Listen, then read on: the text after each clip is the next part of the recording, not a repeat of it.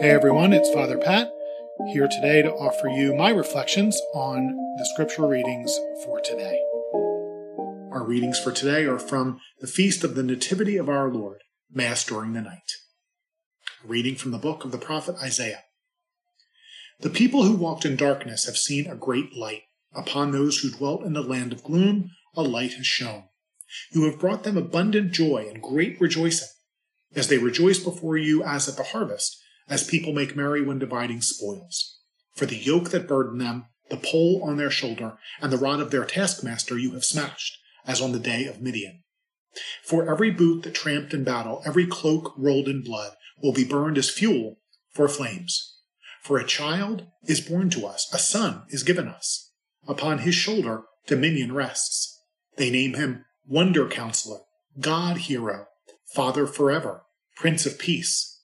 His dominion is vast and forever peaceful, from David's throne and over his kingdom, which he confirms and sustains by judgment and justice, both now and forever. The zeal of the Lord of hosts will do this. The word of the Lord.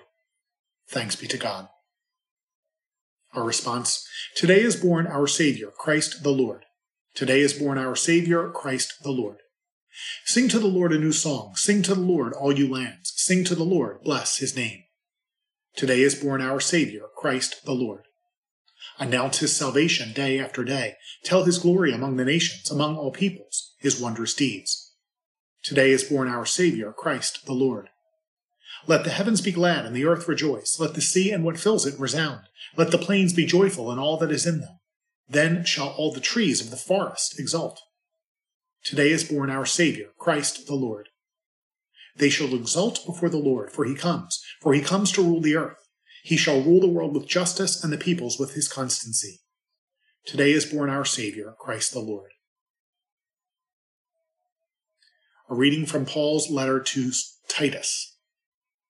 Beloved, the grace of God has appeared, saving all and training us to reject godless ways and worldly desires, and to live temperately, justly, and devoutly in this age as we await the blessed hope, the appearance of the glory of our great God and Savior, Jesus Christ, who gave himself for us to deliver us from all lawlessness, and to cleanse for himself a people as his own, eager to do what is good. The word of the Lord. Thanks be to God. The Lord be with you. A reading from the Holy Gospel according to Luke. Glory to you, O Lord. In those days a decree went out from Caesar Augustus that the whole world should be enrolled. This was the first enrollment, when Quirinius was governor of Syria.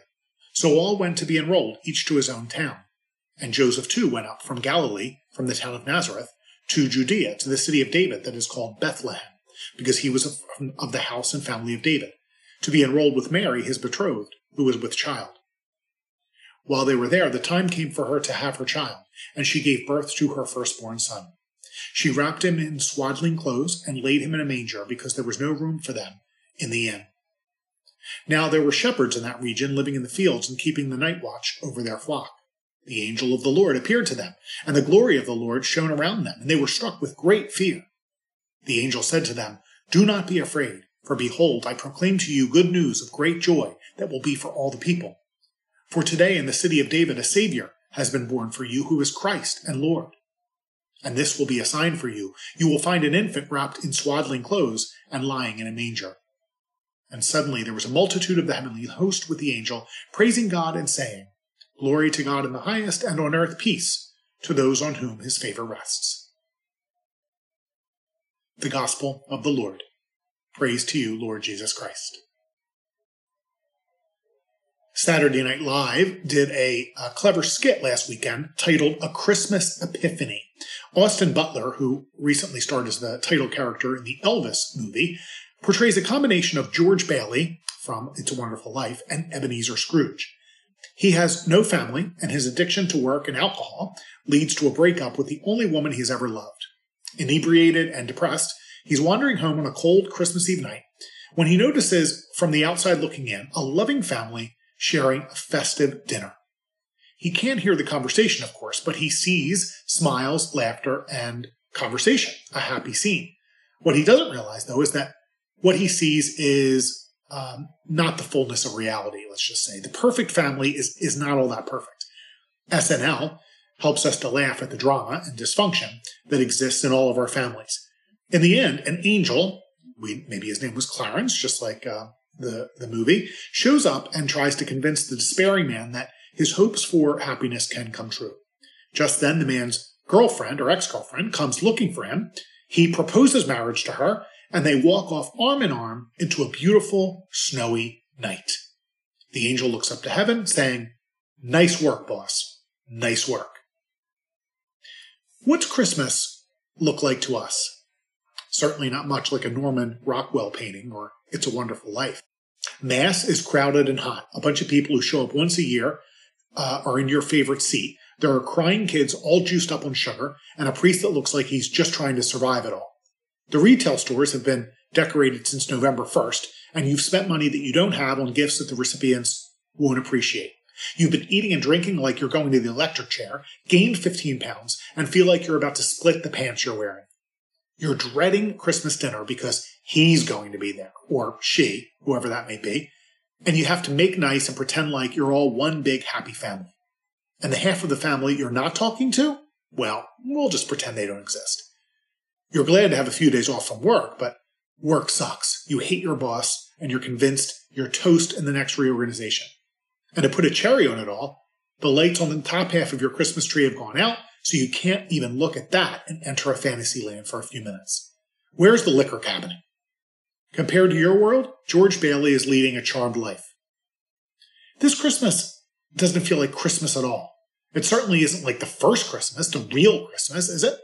A beautiful star illumines the sky above the Holy Family's humble, temporary abode. The child Jesus sleeps soundly in a manger, made comfortable with a pile of soft hay and surrounded by gentle farm animals to keep him warm.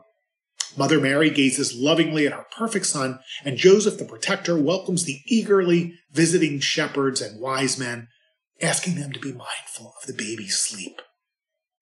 Can you imagine a more beautiful scene? Probably not, although imagine is the key word in that sentence, because that's not what the first Christmas, the real Christmas, was like at all. Mary and Joseph were in Bethlehem under imperial mandate.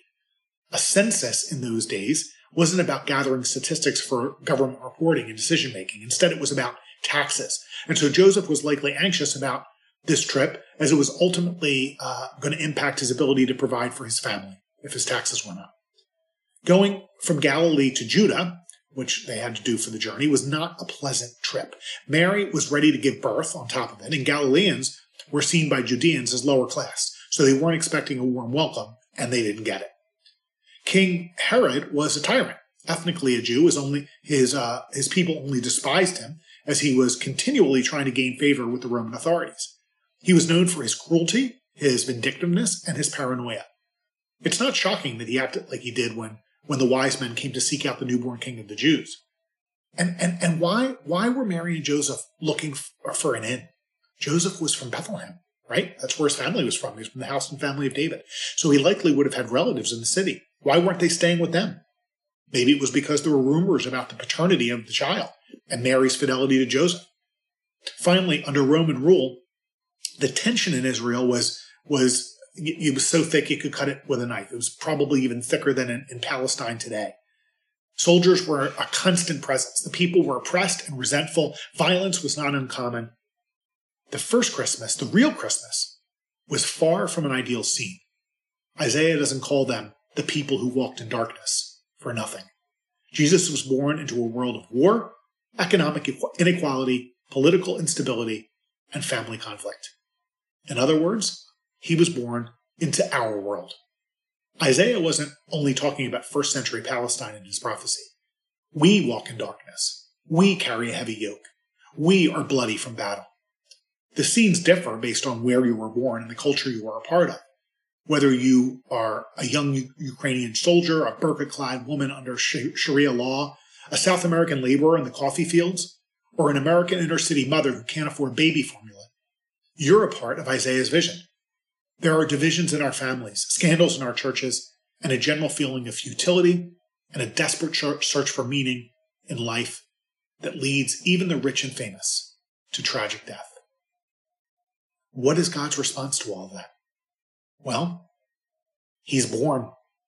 He's born. He enters our scene, our lives. The circumstances that surround us are unchanged, but our perspective on them is transformed with his birth. When love becomes our motivation and our driving force, when love takes flesh in us, the world becomes a place of hope and as yet unrealized potential instead of an irredeemable disaster. Family hurts are an opportunity to love more. Human suffering is a chance to manifest the best of who we are. The consequence of war is a tearing down of the old in order to build something greater.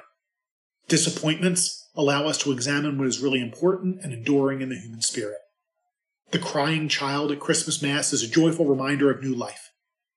When God becomes food for us, we can see God at work in everything and understand just how powerful God is because he can change even evil into good. My favorite scene in the Dickens classic, A Christmas Carol, is when Ebenezer Scrooge awakes on Christmas morning. He's still an old man who regrets the loss of his first love and mourns the death of his sister. The average London citizen is still poor and lives in fear of disease and death. Tiny Tim still struggles to walk. But instead of waking to a hopeless world, Scrooge becomes a beacon of hope within it. For as St. Luke tells us, "For behold, I proclaim to you good news of great joy that will be for all the people. For today in the city of David, a Savior has been born for you, who is Christ and Lord." He indeed brings joy to the world, joy to our world, even today. Nice work, boss. Nice work. May Almighty God bless you, the Father, the Son, and the Holy Spirit. Have a Merry Christmas.